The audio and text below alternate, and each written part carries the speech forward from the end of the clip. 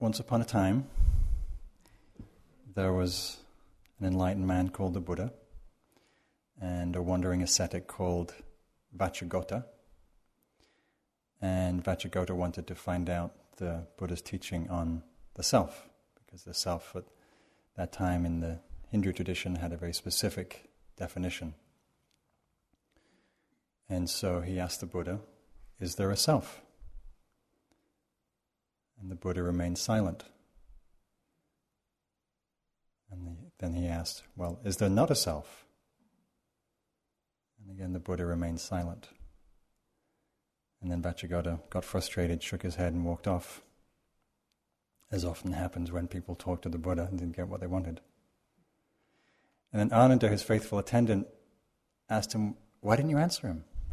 The guy wanted an answer, and why didn't you tell him?" And the Buddha said, "Well, if I told him, it just would have created a more fixed idea in his mind. It wouldn't have actually benefited him in any way, because he wouldn't have really understood it with his experience." So I'm going to be talking about the Buddha's teaching tonight on the nature of the self, really as an invitation for you to explore and inquire into your own experience. We can hear about this teaching and read about it intellectually, and sometimes it makes sense and sometimes it sounds like complete nonsense. But none of the teachings are presented here as not as dogma, but as an invitation for you to look, to see, is this true? What is the nature of the self? What is the nature of this thing I call myself? Once the Buddha was asked to sum up the essence of his teaching in a single sentence, which, as you know, is probably quite difficult because his teachings are quite vast. But he said, "Nothing whatsoever is to be clung to as I or mine. Nothing whatsoever is to be clung to as I or mine." And I'll talk a little about what that means as the talk goes on.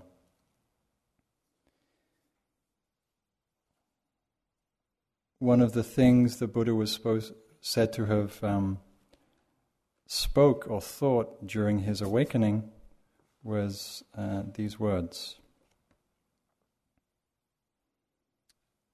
This was sort of on the threshold of his enlightenment. "Seeking but not finding the house builder, I travelled through the round of countless births. O painful is birth ever and again, house builder, you have now been seen. You shall not build a house again. Your rafters have been broken down. Your ridgepole is shattered. My mind has attained the peace of nirvana and reached the end of every kind of craving." So here the Buddha is using the metaphor of the house builder, that aspect of the mind that constructs the sense of self, that builds a whole world, builds a whole story about who we are in our lives. A more poetic way of talking about this is this short poem from Li Po, a Chinese poet. "The birds have vanished into the sky, and the last remaining clouds have drained away. We sit together, the mountain and me, until only the mountain remains." And I love that poem because it gives a taste, a sense of what this teaching is pointing to. Angelus Silesius, a Christian writer and mystic, in one of his stanzas puts it this way: "God can't come to visit you unless you aren't there." Takes a little while to get that one.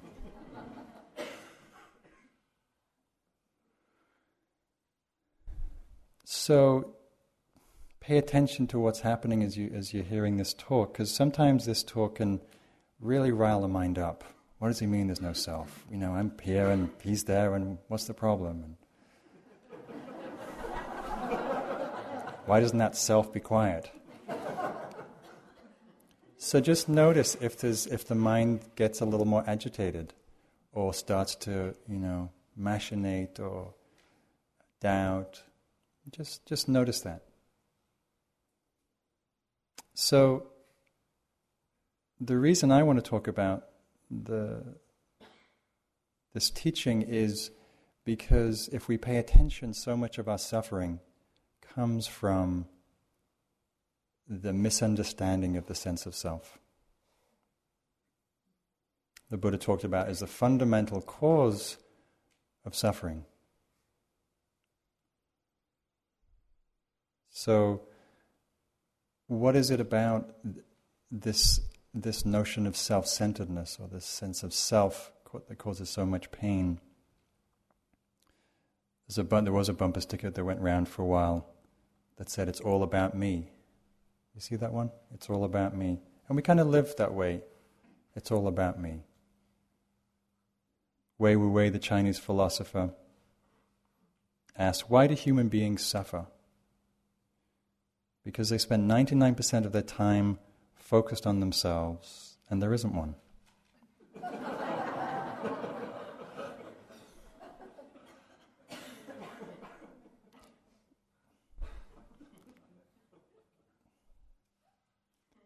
It's not an entirely correct statement as far as I'm concerned, but the point is taken. When you're sitting and walking and you're noticing, the mind creates a lot of storms and stories and thoughts and dramas. Who is it about? Who is it about? It's not about your neighbor, unless you're not liking them.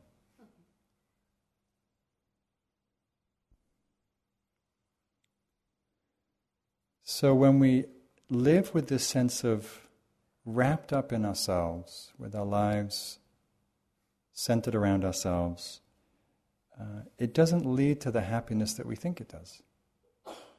When we live completely absorbed in our own world, we actually experience it as a certain kind of suffocation, a certain kind of constriction, or a certain emptiness. A lot of people report a sense of emptiness, even though materially their lives might be very satisfied.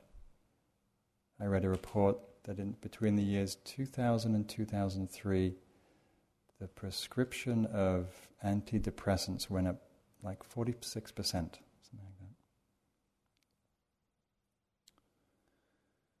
I know when there's been periods where I'm just sort of focused on myself, I'm just not that happy. I find I'm more unsatisfied. And when I'm engaged in a way that's more relational and that's focused on something other than my life, my needs, my wants, my world, I'm just much happier. It's very simple. When we help each other, when we're practicing generosity, when we're engaged in service in some way, the sense of self kind of expands. Our self-contraction, self-centeredness softens. And we usually feel more connected, more at ease. When our sense of self is very contracted, we often feel very isolated or separate. You can feel very separate in a retreat of 100 people. You can feel very lonely or isolated in a retreat of 100 people. When the sense of self is contracted, withdrawn, when it's very strong, when the sense of boundary is very strong. And it's a very painful place. Usually when the self is contracted like that, we feel very small. The world feels large, the problems of the world feel large, we feel very overwhelmed by them. When that sense of self isn't so contracted, and we feel more connected, the problems of the world often feel less overwhelming.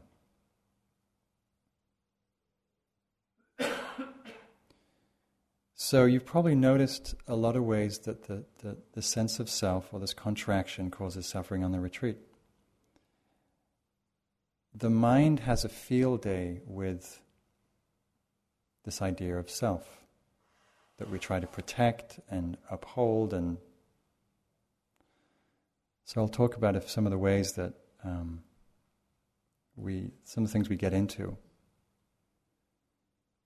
So you may have noticed that mind likes to make ourselves look kind of good. Present a good side to the world. Just think about what happens before an interview.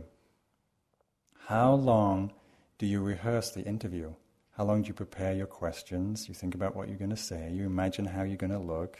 You imagine the dialogue and the scenario. And usually it's kind of trying to present a certain self-image that will be liked and accepted and approved of. It's what Joseph talked about the other day of cloning.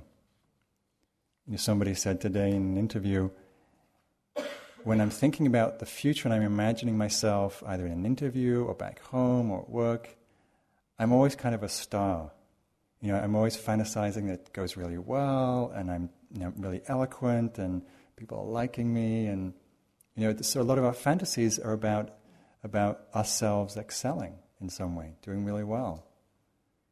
And then when we look to the past with our 20/20 hindsight, it's full of recrimination and judgment and criticism.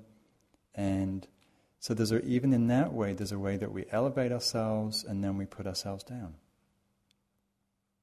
Or we get into comparing ourselves. Anybody been comparing themselves to each other on this retreat? Who's the slowest meditator? I bet you probably know who the slowest walker is. Who sits the longest? Does this person sit longer than I do? Do they sit more still than I do? We get into a lot of comparing mind with this sense of self. A friend of mine was sitting here some years ago, and I was on that same retreat. It was a 3-month retreat. And there was a particularly loud, boisterous man on our wing over in Catskills. And we, created a certain amount of agitation in the mind, some people's minds. And one day, my friend was doing very slow walking practice downstairs in the bowling alley. And this man walked past. And the thought that came to my friend was, well, at least I've got less self than he does.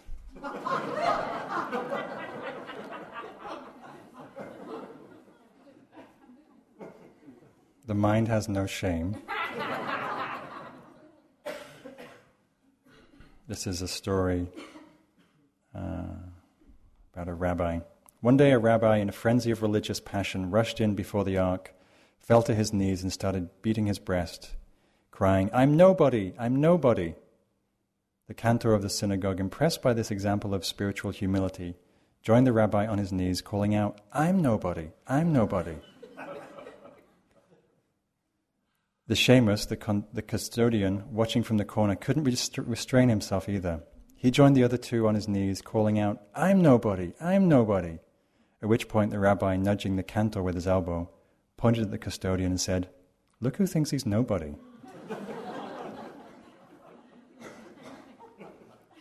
So we can get into comparing mind about who has the least sense of self, who's the most emptiest. The mind will cling to anything to prop up the sense of self, even if it's no sense of self. Or we notice how the mind takes ownership of things. My sitting spot. Don't anybody take my spot, my chair. Or we go out to our walking place in the garden or in a walking room, and somebody's in my walking corridor. That's my spot. Gone is the sense of, we're all in this together and it's all wonderful. It's my walking spot.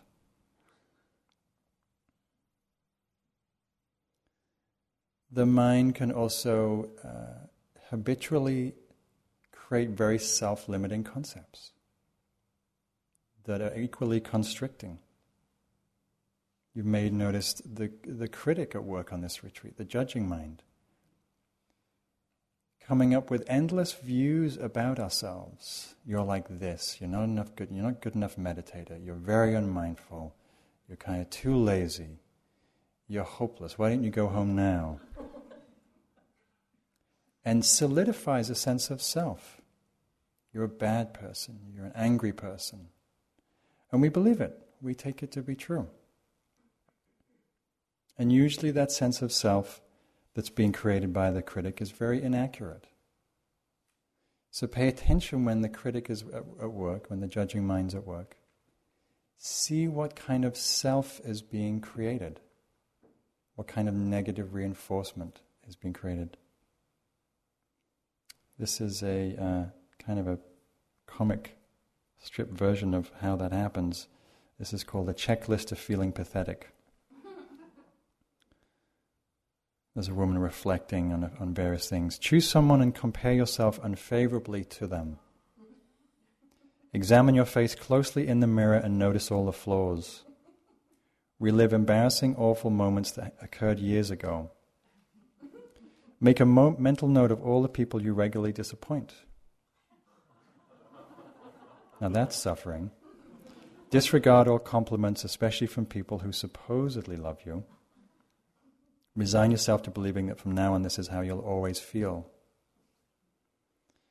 So it's kind of amusing and it's kind of tragic, because we do that. We compare ourselves, we relive embarrassing moments, we compare ourselves unfavorably.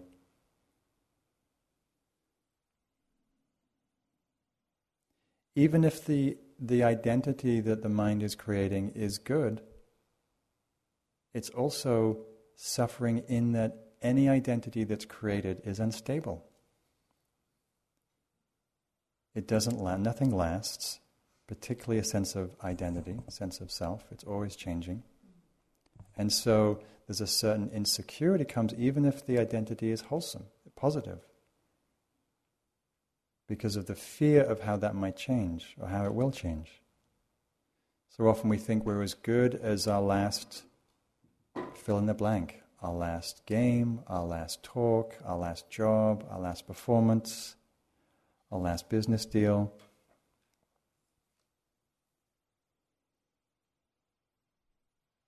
And then there's a way that we create the sense of self through our roles. So it might be, you may take an identity as a parent, or as a child, or as a teacher. Often our identity is through our work. But whatever identity we ascribe to ourselves, if we take it to be ultimate the truth, which we often do, we're limiting ourselves. Because no identity, no label, no role can truly say who we are. Any identification in that way is limiting. It's putting ourselves into a box. And we often try to make a lot of effort to live up to some kind of role, some kind of identity. Good friend of mine on the West Coast has this practice he does with his daughter, who's now left home, but they still do this practice where they sit down together, father and daughter, look into each other's eyes, and he'll say, "I am not your father." And she'll say, "I am not your daughter."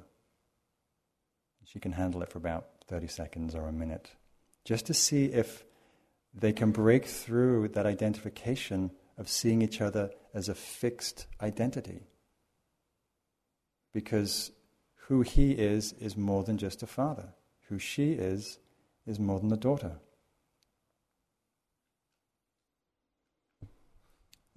So a good question to ask yourselves, and maybe we can do this for a moment as a meditation, who would you be without your self-limiting beliefs?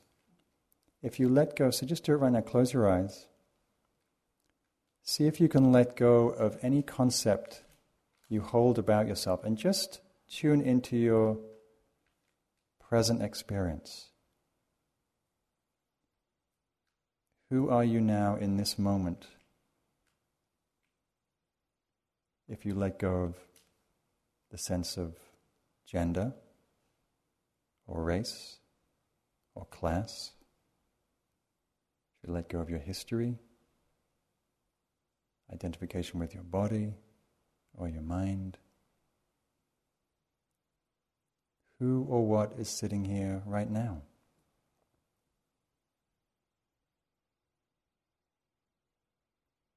How old are you? Not the years of age.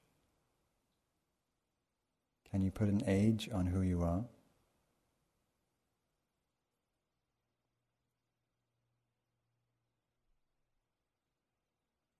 Who are you without your history?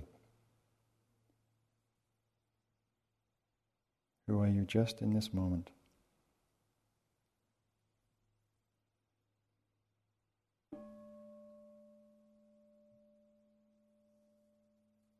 Nisargadatta, the great Hindu Advaita teacher, put it this way: wisdom tells me I am nothing. Love tells me I am everything. And between the two, my life flows. When we look inside and get quiet, we can perhaps touch into that sense that we might be nothing, empty, open. And when we sense into that nothingness or openness, we can see that because of that emptiness, we might be connected in a very real way to everything.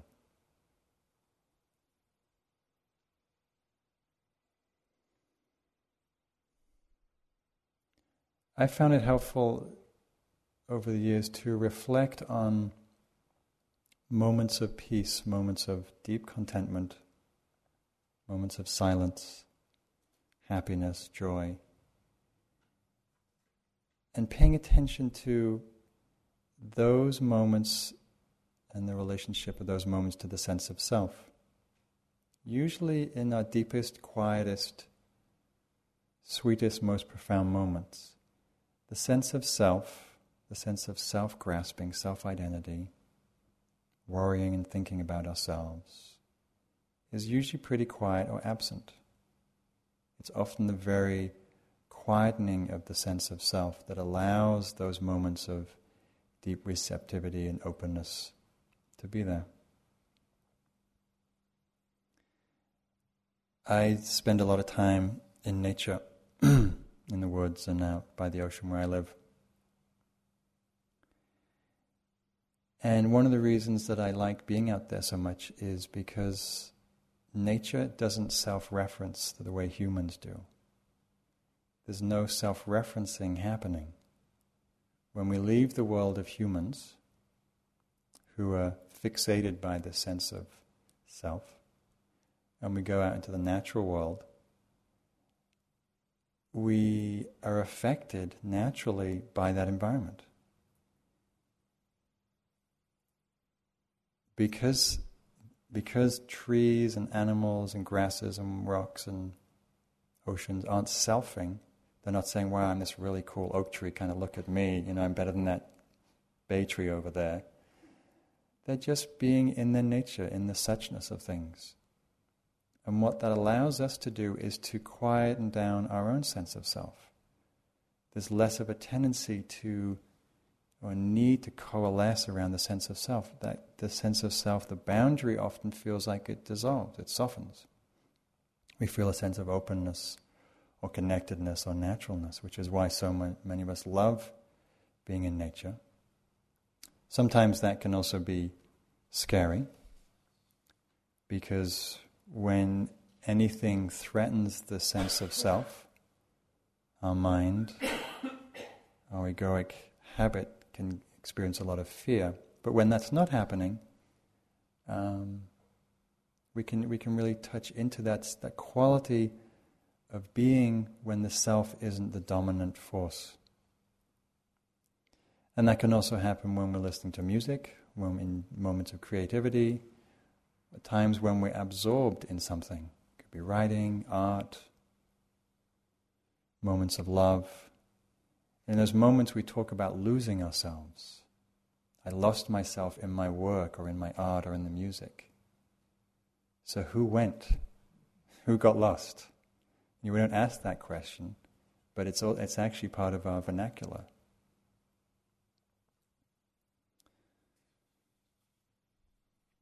So what is this sense of self? This is from Stephen Batchelor, from Buddhism Without Beliefs.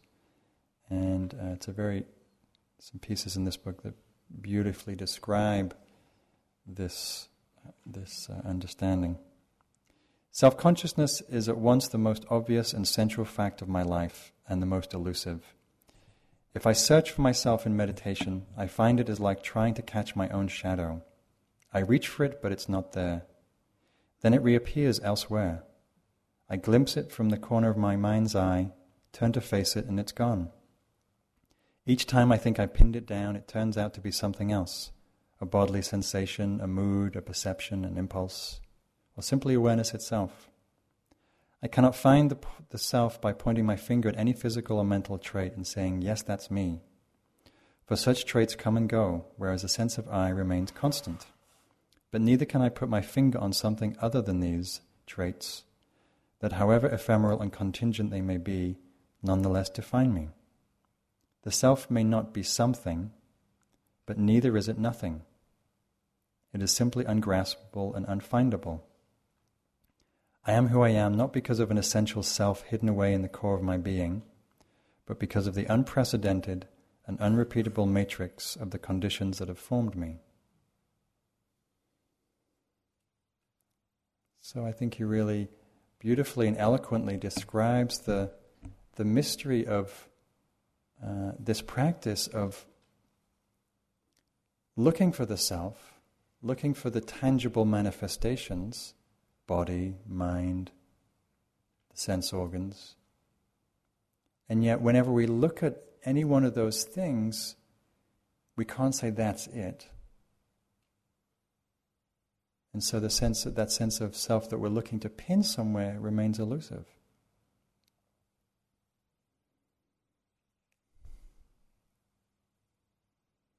So sometimes in the Buddhist teachings there's an understanding of relative and absolute truth. There's a relative understanding, a relative use of the word self, where we use names, we use labels. We say, I'm here, you're there, my name's Mark, your name's such and such. And it's useful to have that relative language, the relative reality, because we wouldn't function without it. It'd be hard to say who was giving the talk if we didn't have names. And a friend of mine lived in a community where they thought that names were the problem, so they stopped using names. So she remembers watching these two people have a fight, and one of them was saying, this one is having a problem with that one. Didn't quite cut through didn't quite work.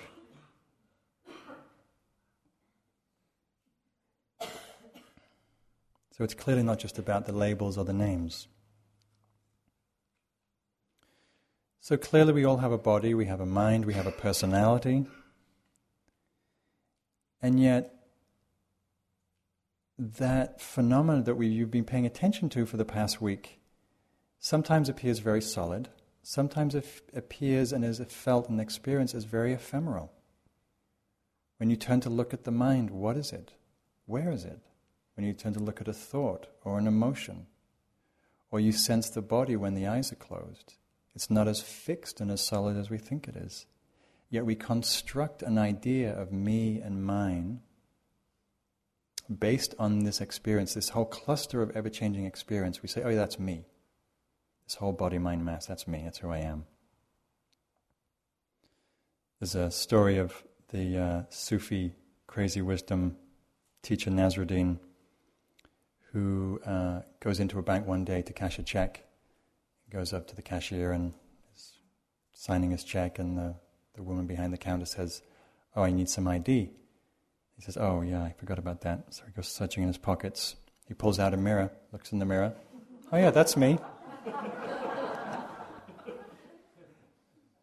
And we do that every morning. We get up, wash our face, brush our teeth. Oh yeah, there's me. I look kind of the same as I did yesterday. I must exist. Maybe looking a little older, but it's still me.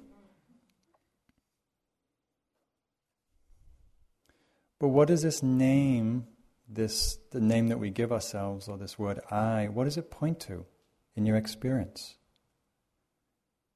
Where is it in your experience now when you say I? We often point to myself and say, oh, this is me, this is who I am. But where is it? Is it findable, this sense of self, this sense of I? And what about the sense of continuity? We can look at pictures of ourselves from birth to childhood, adolescence, teens, 20s, and onwards. And we say, yeah, that's me. That's me as a Baba. That's me as a boy and a young man and adult. Is it the same person? Is it someone different? Is the eye that was looking out at the world as a 1-year-old, is that the same as the eye that's looking out at the world now? Every cell in the body is completely different than it was years ago. And again, I'm throwing out these questions as an invitation to just explore your own experience. What is true? What feels true? So how does this sense of self arise if it's being questioned and challenged, yet it seems so true to who we are? It's the thing we most know in a way, and we most familiar with is the sense of self. It seems to follow us around everywhere. So what are these teachings saying? How does this arise? When I went to school and I studied clinical psychology and was quite interested in developmental psychology and fascinated by some of the research that was trying to tease out what happens in the first 6-9 months when there's the movement from no sense of separate self to the time when a sense of self arises in a baby. And depending on different theories, some say between 6 and 9 months, a sense of self-reference occurs. And the way it's described as an image arises in the mind, an I image that becomes coalesced and forms an identity, a self-image that gets strengthened by the outside world and then deepens and strengthens as we grow older and becomes very ingrained. But it's something that in the beginning was created. It's a construct. The sense of I, the sense of me as a separate thing, it was a mental construct that was created to explain the sense of world that's here that seems to be separate from the world out there. We can also notice how the self arises in any moment. We can be sitting and just watching the breath, being very quiet, peaceful. Sensations coming and going in awareness. And then we notice some knee pain, some sensation in the knee, which we identify as pain, as unpleasant. And then we might notice aversion arising, and dislike, and maybe some very strong aversion or some anger, more frustration. And the sense of what can move from a simple sensation, a thought in the mind, the I thought arises, my knee, my pain, I don't like it, I don't want it, I want to get rid of it, poor me, I hate this meditation. And so the I thought arises and attaches itself, as it were, to phenomena, to our experience. So we can see that experience as just sensation arising and passing in awareness, or it becomes a very a very strong moment of self-grasping. My knee, my pain, hatred, I hate it. And so we've taken birth as a person hating a knee pain.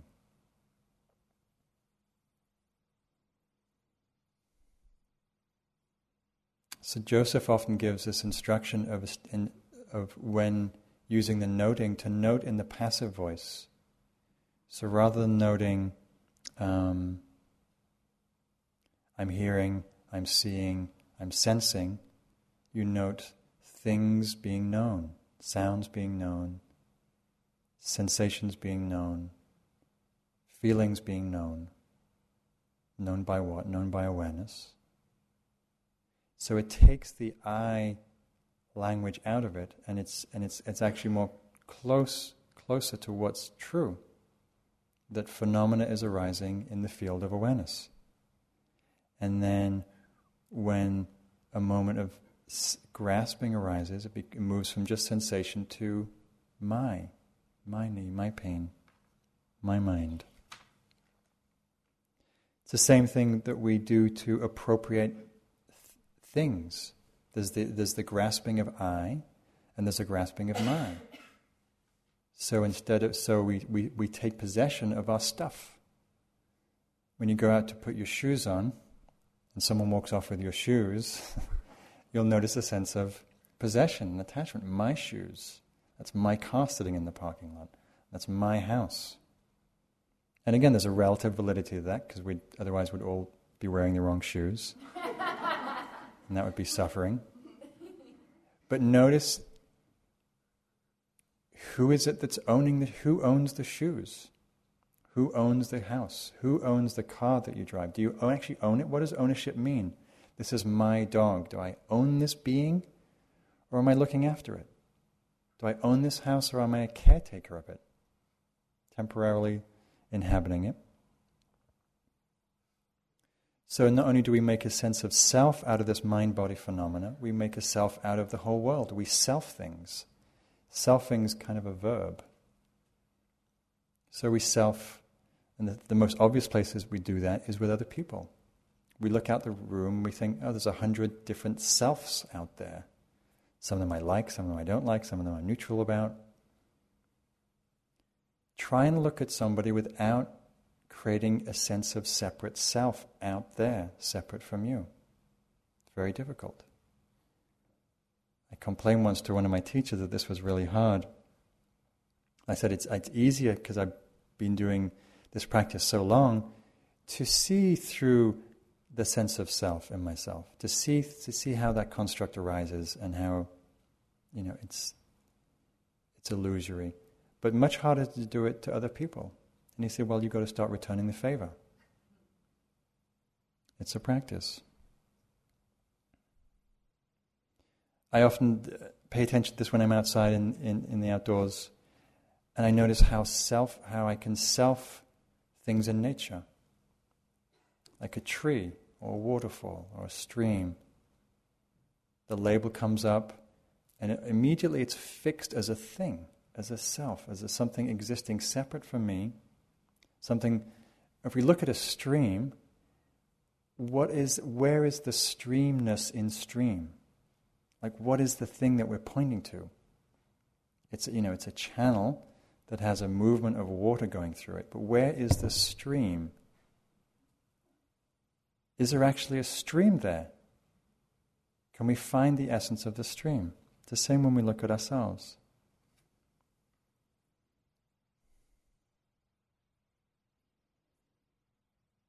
We can also notice the relationship between grasping and aversion and fear and the sense of self. How the two mutually condition each other. So, have you ever had a bad haircut? Like you've had a bad day at the hairdresser's and you come out and the sense of self-consciousness is very strong. There's a very strong sense of self. If you're not sure what the sense of self is, go get a bad haircut. And you'll feel that self-contraction, that everybody's looking at you, everybody knows you've got a bad haircut. And what does it feel like? It feels tight, it feels contracted, it feels separate, it feels constricted, and it feels very unpleasant.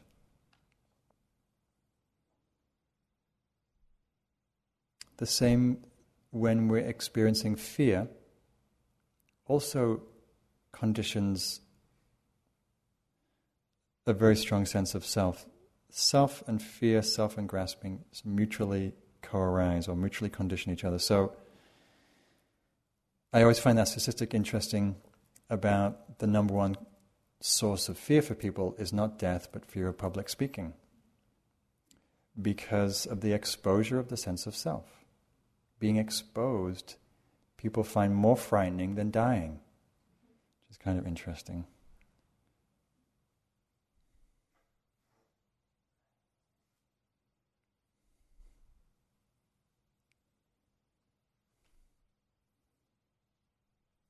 that line by Lily Tomlin, I always wanted to be somebody, but I should have been more specific. So we all have a desire to be somebody. Notice that desire. Notice who you want to be. It's a very interesting phenomenon, wanting to be somebody. And then striving to get that, be that, protect that, prop it up.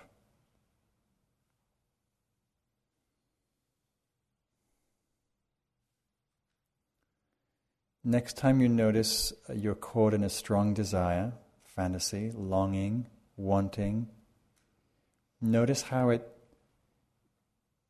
conditions a sense of self. Notice the relationship to a sense of self. Next time you're in a sexual fantasy or you're longing to some food at lunch or whatever it is, notice how it creates a sense of self. How a sense of self births in that moment of longing.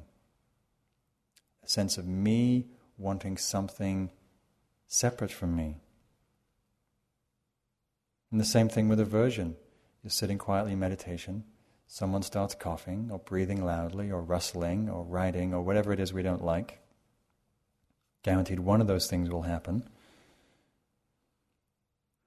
And when we're not mindful, we can feel a lot of aversion, resistance, anger. Notice the sense of self that gets created, the sense of, I don't like this, I don't want this person should be quieter. We feel a very strong sense of self in righteous indignation. I'm right, this person's wrong.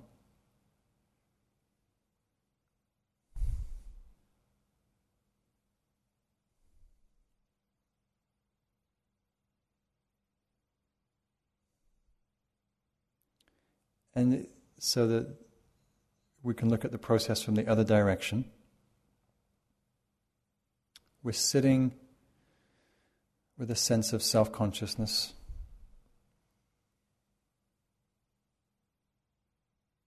One of my colleagues likes to use the example of being like when we're in this sort of contracted place of self, we look at the world like an amoeba, a one-celled organism looks at the world. Can I eat it? Will it eat me? Or can I mate with it? And that's sort of a basic organ. Maybe there's a few other options, but basically, no. Can I eat it? Yes. Can I eat it? Will it eat me? Can I mate with it? It's a basic response, primal response we have to things. Maybe we've developed a few more sophisticated ways of relating than that, but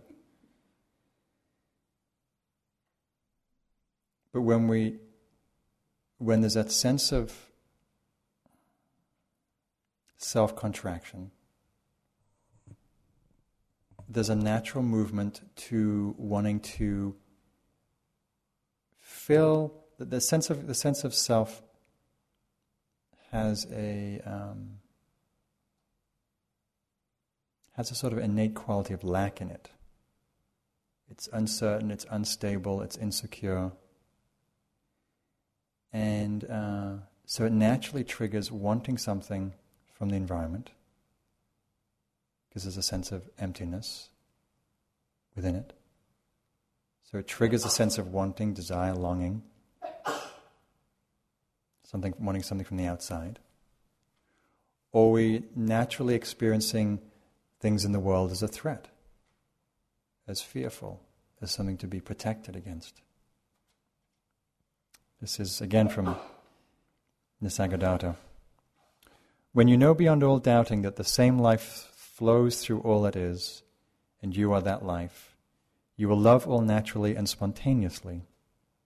When you realize the depth and fullness of your love of yourself, you know that every living being and the entire universe are included in your affection. But when you look at anything as separate from you, you cannot love it, for you are afraid of it. Alienation causes fear, and fear deepens alienation. It's a vicious circle that only self-realization can break. So go for it resolutely. When you look at anything as separate from you, you cannot love it because you're afraid of it.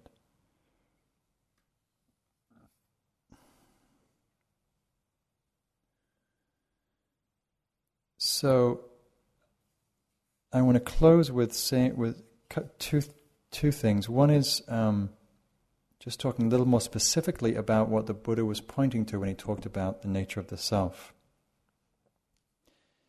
So he didn't say there wasn't a self, there isn't a self. He talked about questioning certain assumptions about the self. First he said the self, there's no unchanging self. There's no continuity in time of the sense of self. That our inner process, our inner experience is so fluid and so transient. There's nothing that stays around long enough that we can pin a sense of self on. But yet we hold this view that who we are is somehow unchanging.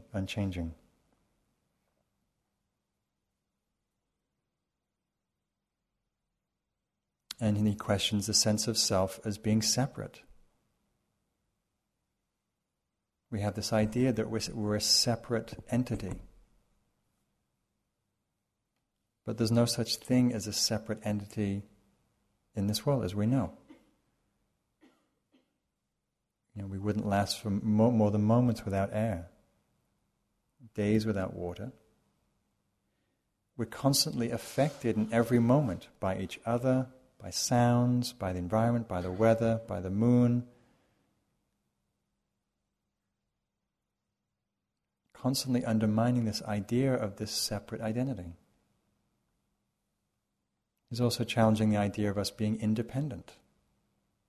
We like to think of ourselves as independent in this culture. Again, we're interdependent with so many things. The clothes that we wear, the food that we eat, the water that we drink. Everything that we do and touch connects us with this vast web of life. This idea that we're separate and independent, that the mind likes to hold, is a complete misnomer.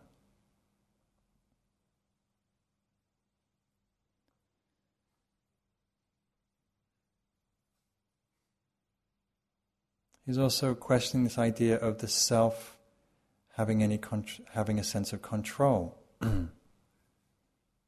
He said if the body was really self, then we would tell it not to get sick, and it wouldn't get sick. We tell it what to do, and it'd do it. We tell our minds what to do, and it would do it. How much do our minds do what we tell them? If meditation reveals anything, it's that we don't have that much control. We don't have very much control at all about what arises in our experience. We do have some control over how we relate to it. And that's where the possibility of freedom arises. So in terms of working with this on the retreat, just some practical things. One is just begin to get curious, investigate. What is this notion of self that's being talked about? Who am I? What is the sense of self? Who do I take myself to be? Where do I take my identity from? Do I think I'm my body? Do I think I'm my mind, my thoughts? Do I think I'm somewhere located deep in the heart? Where do you take your sense of self from? As my teacher Punjaji once said, watch the I thought. Be careful of how the I thought arises and attaches to experience. A thought arises, and the I thought rises and says, oh, my thought. Sensation arises, oh, my sensation, my body, my pain, my experience. Notice how grasping and aversion conditions the sense of self, or how the contracted sense of self conditions fear or desire.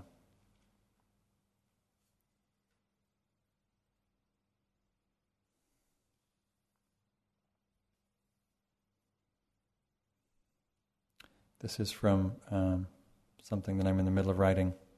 Shantideva was a 8th century North Indian teacher who wrote some beautiful teachings on bodhicitta and compassion. Shantideva understands that the reason we don't reach out to help others is because of the attachment to the sense of ourselves as separate. That we only reach out in a limited way to those close to us we consider mine, like our loved ones. As our intuitive understanding of the illusory nature of the self deepens, we naturally wish to reach out and help. When we don't see anything as separate, the natural inclination is to desire to relieve the suffering of others. Just as one hand naturally reaches to attend a wound on our leg, so too we feel the impulse to help those in pain. Compassion moves from being a concept to a natural inclination of the heart. Shantideva writes, I should dispel the pain of others because it hurts like my own. Just like feeding myself, I hope for nothing in return. So other more practical ways to in a way loosen this sense of self-referencing, self-centeredness is the practice, as Joseph was talking about last night, bodhicitta, of compassion, but also the practice of service, engaging in the world in a way that's not self-referencing, reaching out in connection with generosity, with actions, with doing something to relieve the suffering of others, is a way of expanding the sense of self-referencing.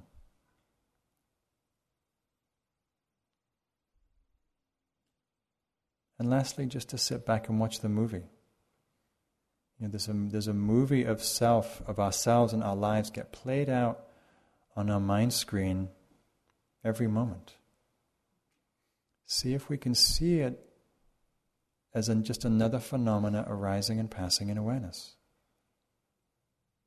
So let's sit for a few moments.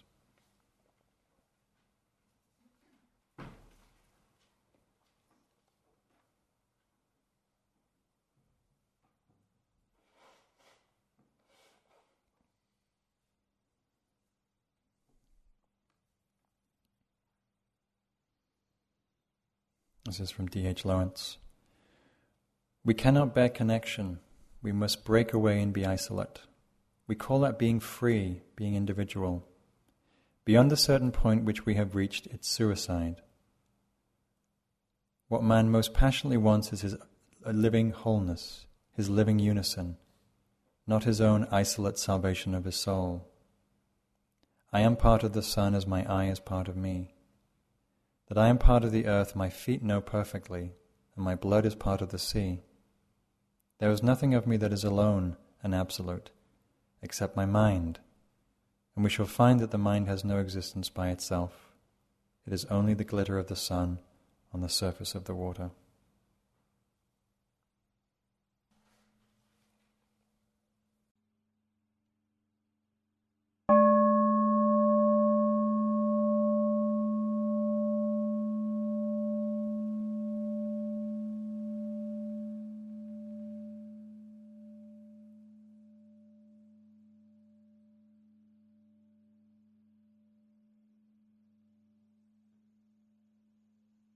This talk was given by Mark Coleman at Insight Meditation Society on February 9, 2006.